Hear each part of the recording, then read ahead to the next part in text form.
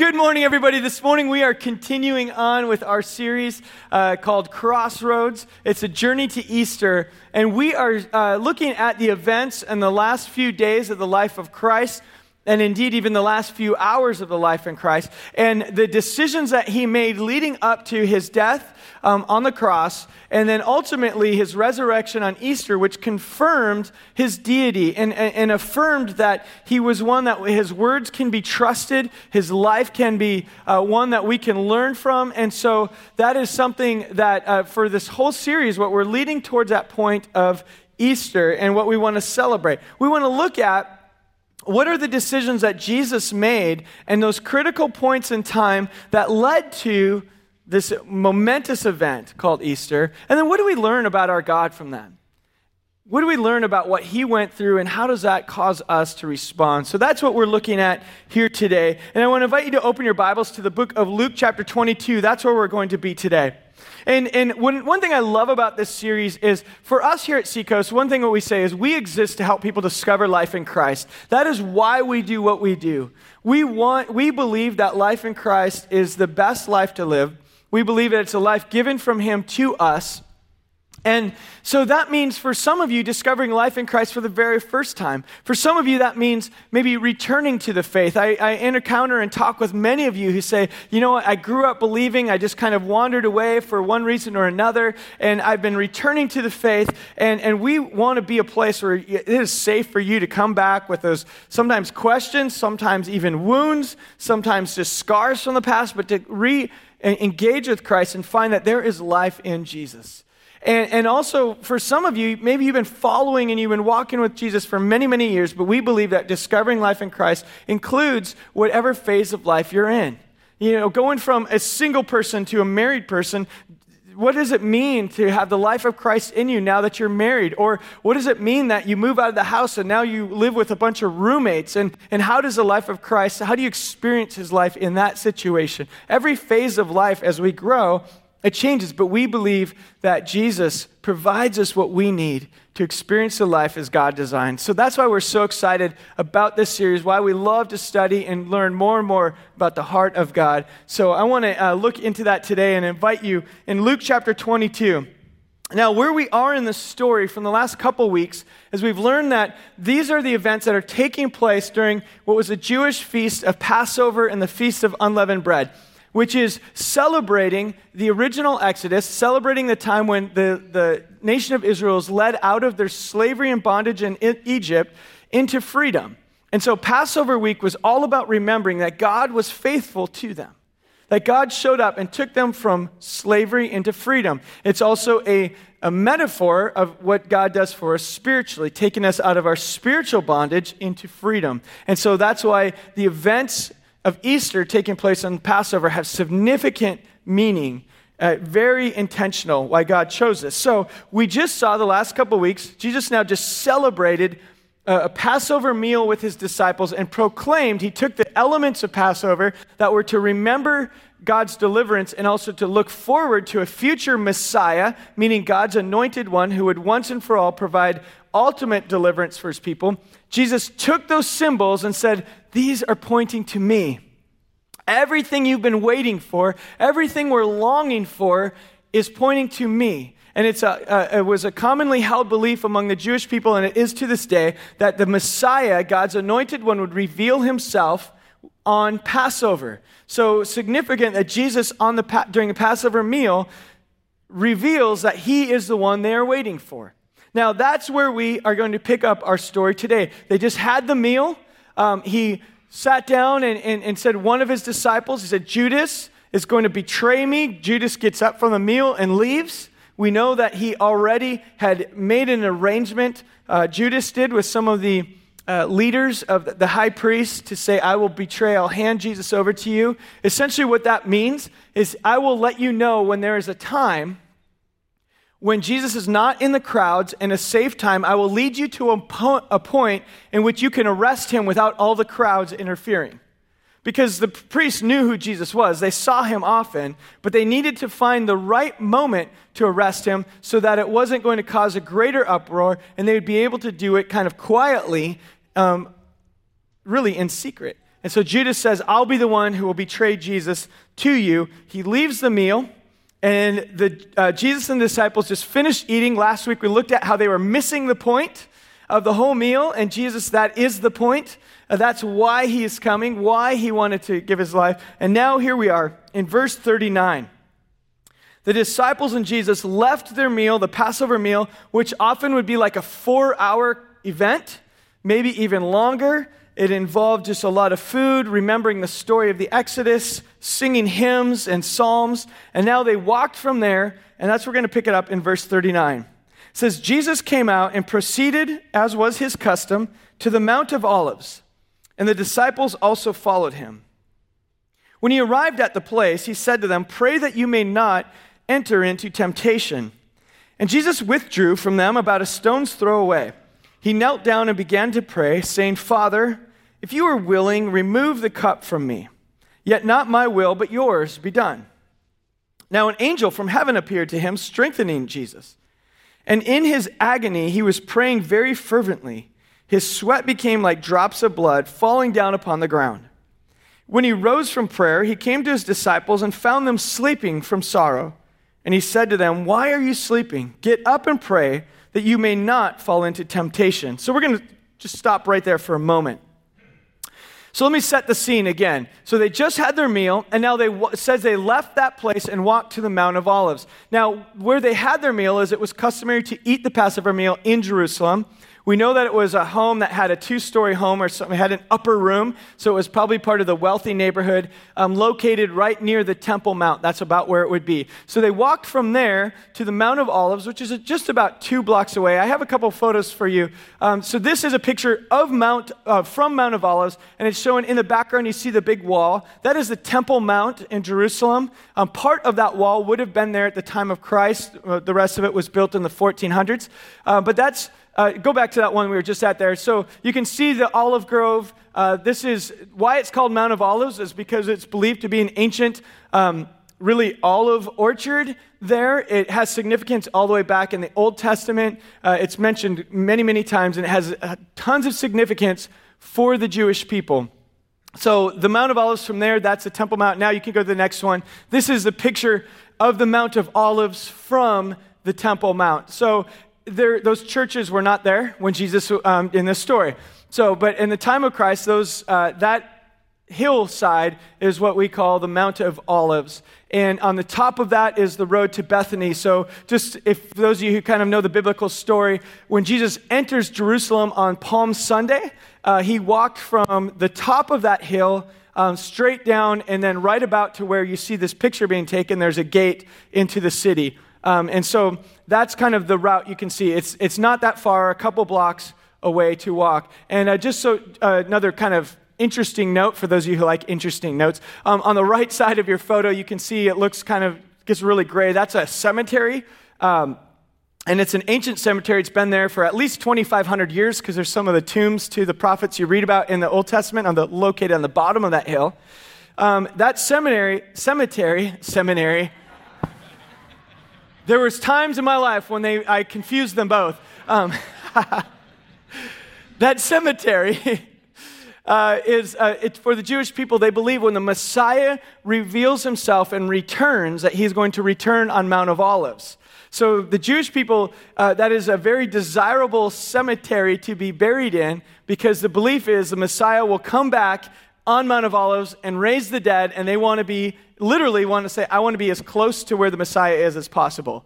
So it's a popular cemetery to be buried in, and it's one that has long history and tradition. So Jesus walked from about where you're seeing this picture here with his disciples to somewhere on that hillside. And this account does not tell us it's in the Garden of Gethsemane, but we do know from other accounts that there was something about this Garden of Gethsemane. Gethsemane essentially is a Greek term that means an olive press.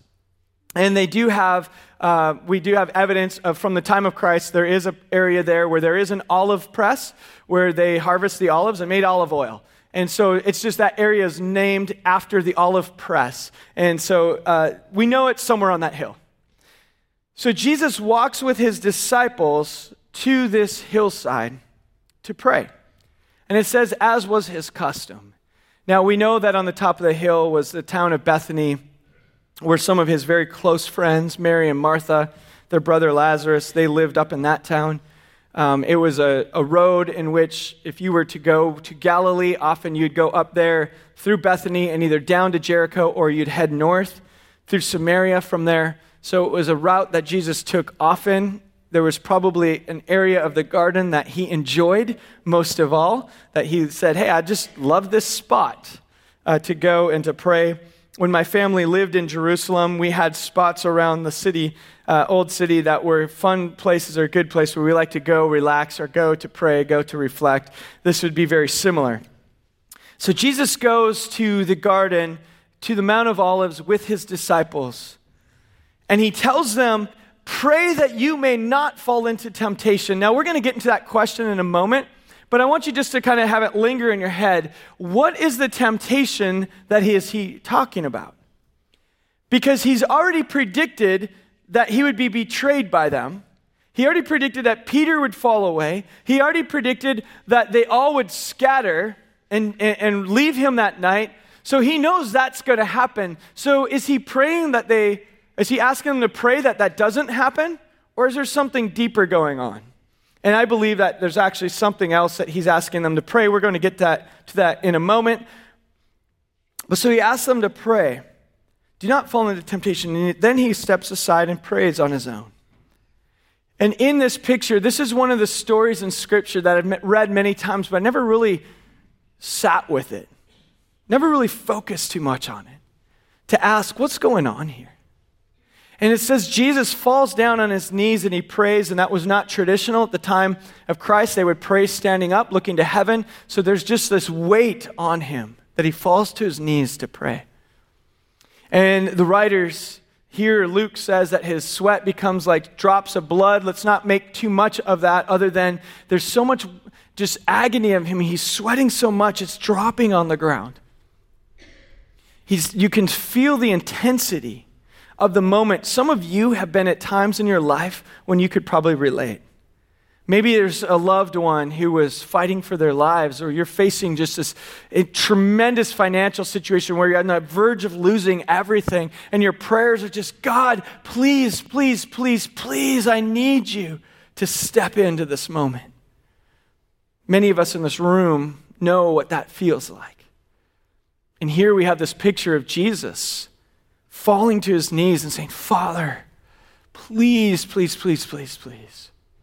I'm feeling the weight of this moment and this intense prayer. See, for me, it's when I think of the Easter story, I believe it 100%. I believe that Jesus died for us, our sins. He took the weight of all of it. But sometimes for me, I forget about how significant that must have been for him. Because I think of the fact that Jesus was fully God, and we believe that.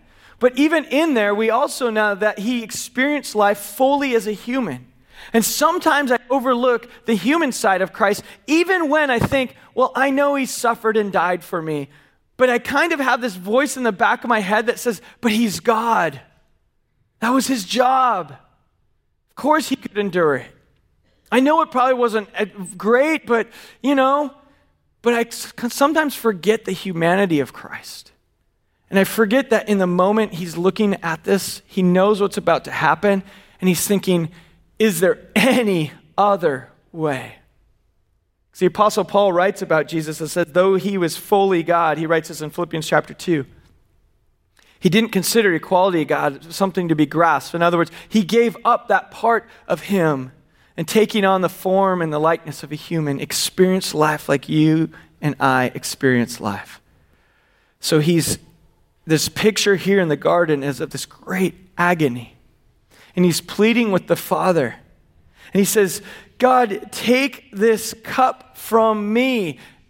If there's any other way, just take this cup from me. Now, what is the cup? What is he really facing? Why is there agony? I want to point your attention to Isaiah chapter 53. I have some of the verses on the screen for you. Because I think this helps us to understand the full weight of what he was going through.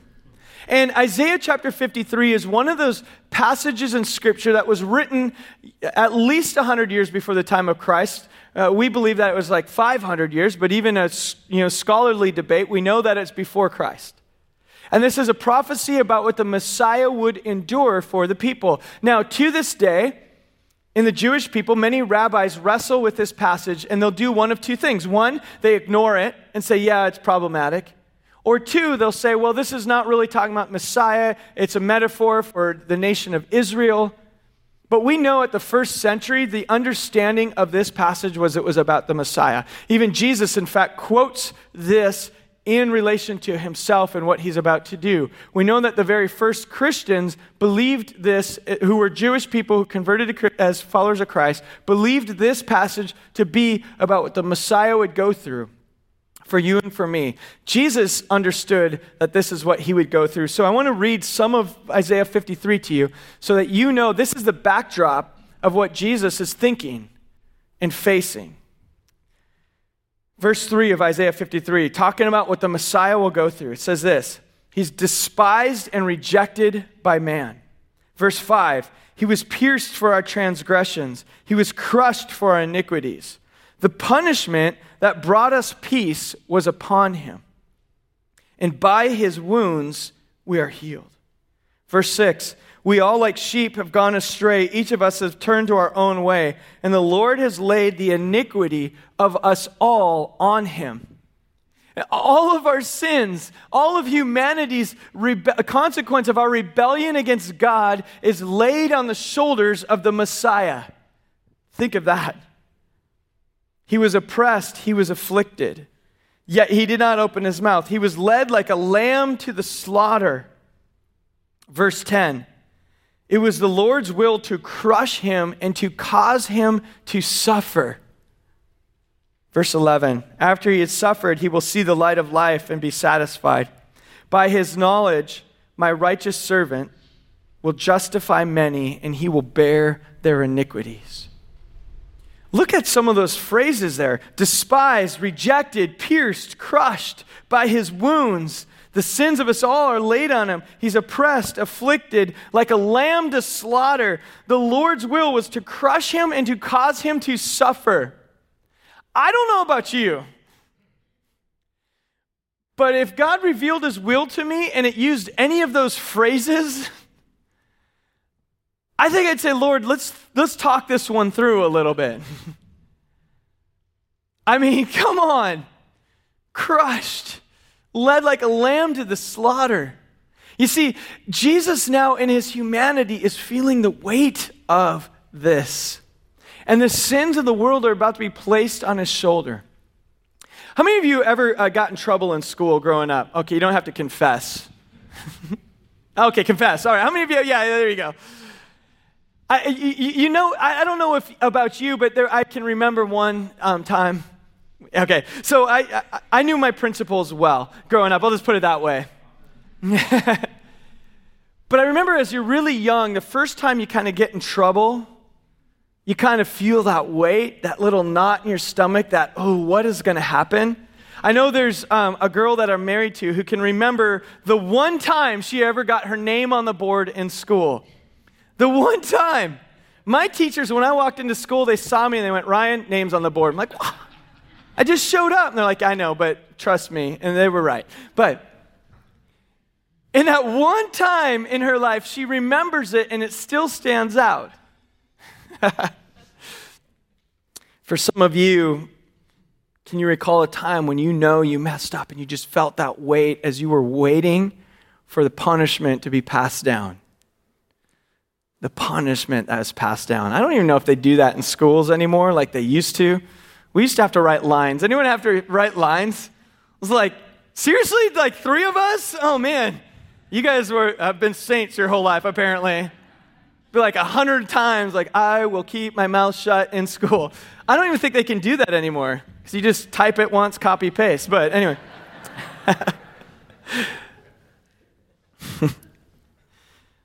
But the whole way, I just remember that kind of feeling of, and this is like I was talking in class.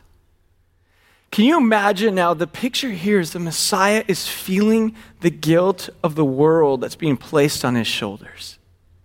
Literally taking on what we deserve. So now with that in Isaiah 53 as a backdrop, can you see how Jesus falls to his knees and says, Father, take this cup from me. And the cup in the Old Testament it represented God's wrath that was about to be poured out. God, take your wrath that's deserving of all humanity. It's about to be poured out on me. Can you take this cup from me? Can we find a different way? Let's just think about this one more time. And then the next words he says is, yet not my will, but yours be done. And we see here that sometimes God's purpose doesn't always avoid our pain. That God's purposes don't always avoid our pain. For me, I want God's purposes to always avoid my pain. I want it to be easy. And I want to tell you this, I don't think God takes great pleasure in our pain. If he is a loving father, and I believe that he is, he doesn't take pleasure in seeing us suffer. For those of you who are parents, how many of you take pleasure in seeing your kids suffer? We don't. I try to when I say, hey, you're going to have to face the consequences for your decision, but I hate it when they do. If I could have my way, my kids would never experience any pain. They would just think life is always perfect and easy. And they live in San Diego, so it is pretty good. And they don't know what it's really like sometimes. Even little things when we say, hey, put on a coat, it's cold out tonight. And they say, no, I'll be fine. The love and logic side of us is supposed to let them suffer and be cold. So I let them go out and be cold. But you know what I want to do? I want to pack that coat and have it ready so when they get cold, I can rescue them so they don't suffer. It's so hard to say, okay, you're just going to be cold tonight, so you learn. So you can grow through this. It's the heart of a parent that we don't want our kid. We don't take pleasure in it. But God's purposes for us don't always avoid pain. Sometimes it's the very thing that grows us, that shapes us, that gets us where he wants to go. And trust me, none of us will have to endure what Jesus had to endure for us. And he understood what he was about to face. And he says, take this from me. But then he says a little prayer at the end of it. But not my will, but yours be done. Yours be done. And he goes on through the story. I want to show you the rest of it. Verse 47. While he was still speaking, behold, a crowd came, and one who was called Judas, one of the 12, was preceding them. And he approached Jesus to kiss him. And Jesus said, Judas, are you betraying the Son of Man with a kiss? And those who were around him saw what was going to happen. They said, Lord, shall we strike with a sword? And one of them took out a sword and struck the ear of the servant of the high priest. And Jesus answered and said, stop, no more of this. And he said to the chief priests and the officers of the temple and the elders who'd come against him, said, have you come out against me with swords and clubs that you would, just as you would against a robber? When I was with you daily in the temple, you didn't lay hands on me, but this hour and the power of darkness are yours. So right after praying, they're in this moment of praying, and according to the other Gospels, actually, there was 3 moments when he went to the disciples, said, hey, wake up, keep praying. He went back to pray. Came back, said, wake up, keep praying. And after the 3rd time, we see that he was betrayed by Judas. And again, as I mentioned earlier, the purpose was that they were trying to find Jesus in a moment when the crowds were gone. This was the night of Passover. Everyone would have been in their homes in the city of Jerusalem. They would have been asleep. They had been celebrating all day long. The crowds were gone, and it was in the secret, under the cover of darkness in which they came to betray Jesus. And I've often thought, why does Judas betray Jesus with a kiss? This in the ancient world was a sign of respect and honor to greet someone with a kiss. And so Judas comes up and kisses him, which is the beginning of all the betrayal. It reminds me of in Proverbs where it says the wounds of an enemy not a big deal, but the wounds of a friend, they cut so much deeper. And here Jesus is betrayed by one he called friend. He just shared the meal with him. And they arrest him. And I want you to see that very last thing. It says, this hour and the power of darkness are yours. Jesus could have changed this moment, but for some reason, God gives this moment over to essentially Satan. It says, the powers of darkness are yours in this moment. I think of the story, the Lion and the Witch of the Wardrobe from the Chronicles of Narnia.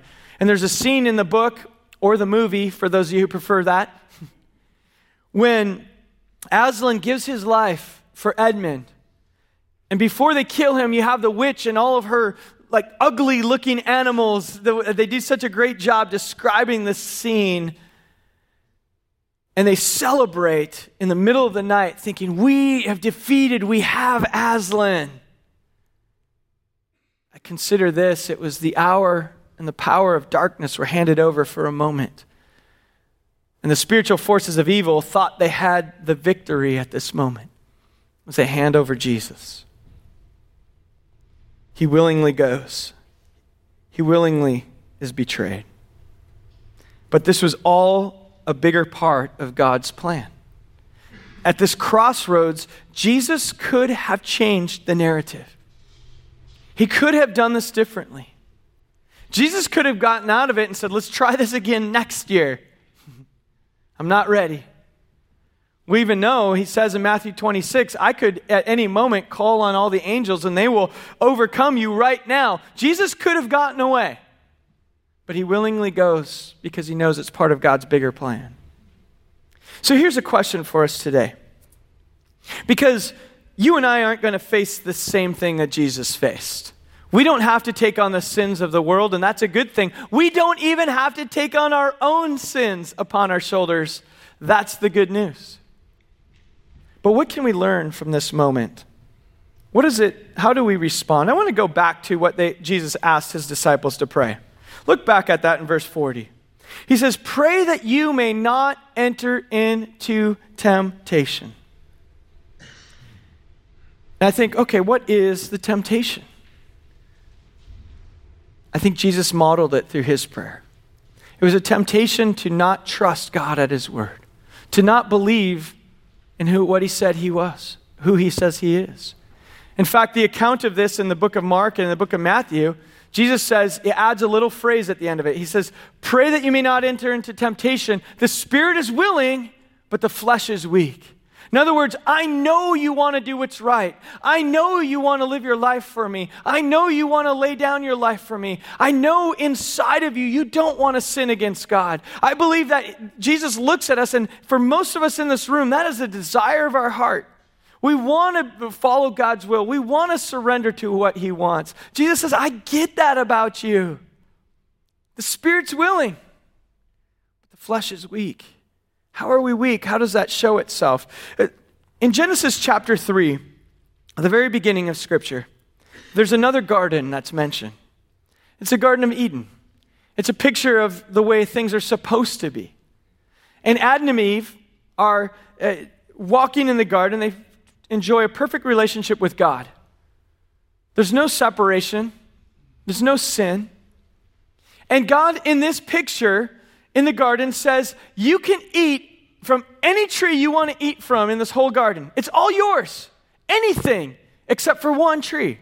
The one I don't want you to eat from is the tree of the knowledge of good and evil. In other words, and whether this is an actual tree or it's symbolic, what he's saying is I don't want you to, the one thing you can't have is the ability to judge, to choose what's right and wrong, or knowledge of good and evil, is the ability to stand in the place of being a judge. You can't do that. You can't bear that weight as a human. But you can have anything else you want. All the fruit and everything you need for life, you can have. That sounds pretty good, doesn't it? I mean, anything you need, and you never feel shame or guilt or anything. Now, the very beginning of chapter 3, verse 1 of Genesis says this, the serpent was more crafty than any other beast in the field which the Lord had made. And he said to the woman, indeed, has God said to you, you shall not eat from any tree in the garden? Notice the very first thing as he twists it. She picks up on it and says, no, from the fruit of the trees of the garden we may eat. But from the fruit of the one tree in the middle of the garden, God said, you shall not eat from it or touch it, or you will die. The serpent said, you surely will not die. For God knows that in the day you eat from it, your eyes will be opened and you will be like God, knowing good and evil. And when the woman saw that the tree was good for food and it was a delight to her eyes, the tree was desirable to make one wise, she took from its fruit and ate, and she gave it to her husband and he ate. And their eyes of both of them were opened, and they knew that they were naked, and they sewed fig trees to hide themselves. In the very first garden, we read this story, and they're faced with the same question. Can you trust that what God has planned is actually good? Can you trust that God knows what he's doing? And the question that they had was either here you can believe God at his word and trust that he's providing you everything that you need, or you can say maybe there's something better here. Maybe there's a different way. Maybe there's a better way. Maybe God's holding back from me. And so we have now, to this day, this symbol of, in modern world, we use an apple as a symbol of this temptation. And I don't think it's, like this bright, juicy apple. Somehow they went like, oh, actually, that looks really good. I'm going to eat it. But the question was really, do we really trust? Is God holding something back in your lives? The prayer that I think Jesus really, when he said, don't fall into temptation, is, hey, you're going to betray me. You're going to see some things happen here. You're going to see me suffer. Now, your temptation you're about to experience is, can you trust and believe that I am still in control? Can you trust that I am the God over even this, the worst situation you could possibly imagine? Or are you going to start to question and wonder and wander off? Can you trust me? The temptation for many of us is default.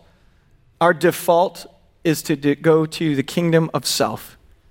I don't know about you, but most of temptation in my life is rooted in what makes me feel better, look better, be more comfortable, avoid pain for myself, avoid discomfort. It might even be just because, hey, I don't want to be inconvenienced by another person right now. Our default is often to go to kingdom of self and not think about kingdom of God. The temptation for the disciples here was to think, this life, if this is the Christian life that Jesus is presenting, I'm going to go fish again. I'm going back to Galilee. That was a lot easier. I didn't have to deal with this. What is it for you? Where is it where God's asking you to trust him? What are the situations in your life where you're thinking, yeah, I know you say you're in control, but I got this one. I know that you say that you're good, but Lord, I don't know about here. I know you tell me to trust you, but right now I'm just going to trust myself because at least I know what I'm up to. Jesus says, pray that you do not fall into temptation. And I believe the first response to this is, Lord, help me trust. Help me trust you. If our prayer that we pray every day is just that, we're off to a good start. Lord, help me trust you. I'm not sure if I can, but help me. I think the other part of it is this, it's help me stand. Help me to stand up if I do trust you. Give me the endurance to keep going because this isn't easy, Lord. This isn't easy. I often think in the Christian life, there's been so many times along our way in my own marriage and in life before marriage, as once I became a Christian, there's times I felt like I need to step out in my faith. I remember the first time I gave some of my money to the offering plate and thought, that's kind of weird. What are you going to do with that, Lord? I remember the first time I actually stepped out in faith and shared my faith with another person.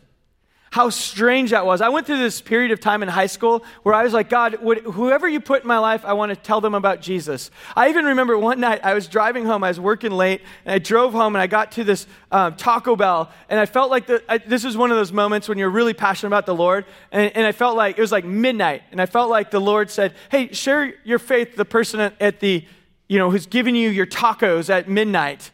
And I thought, that'd be awesome. So I went up to the, drove up and the drive-thru. They gave me my meal and went, how you doing? Great. How are you tonight? Great. Thanks. Drive away.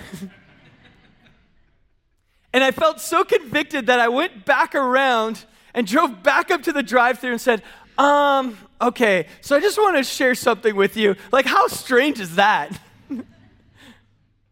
I don't know what happened to that person. They probably was like, man, those weird Christians came back around, bought an extra chalupa just to tell me about Jesus or whatever.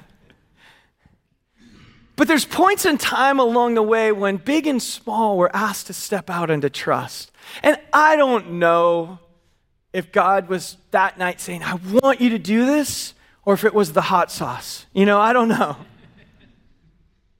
But I know that when we step out in faith and say, God, I believe you're leading me here, I don't think he's ever like, oh man, you missed that one. Boy, I'm disappointed in you. I can just see the Father in heaven saying, the big smile saying, that's what I mean. Step out. Believe that I'm a God who's in control of these things. Believe that I have all things in control. Step out. Be a person of passion for me. Love me. You might do it imperfectly, but trust me, I'm with you, and I want to tell you something. Nobody has ever come back to me and said, I'm not going to hang out with you ever again because you've been telling me about Jesus. No one on the basketball court has ever said, hey, we want to quit playing with you because you don't argue with us or fight about everything. No one's ever said that. And the guys I play basketball with, I invite them here all the time, like, hey, you guys should come. I just want to invite you in. In fact, I told them they're part, I said, I actually count you as one of our life groups. It helps the numbers. Anyway, so...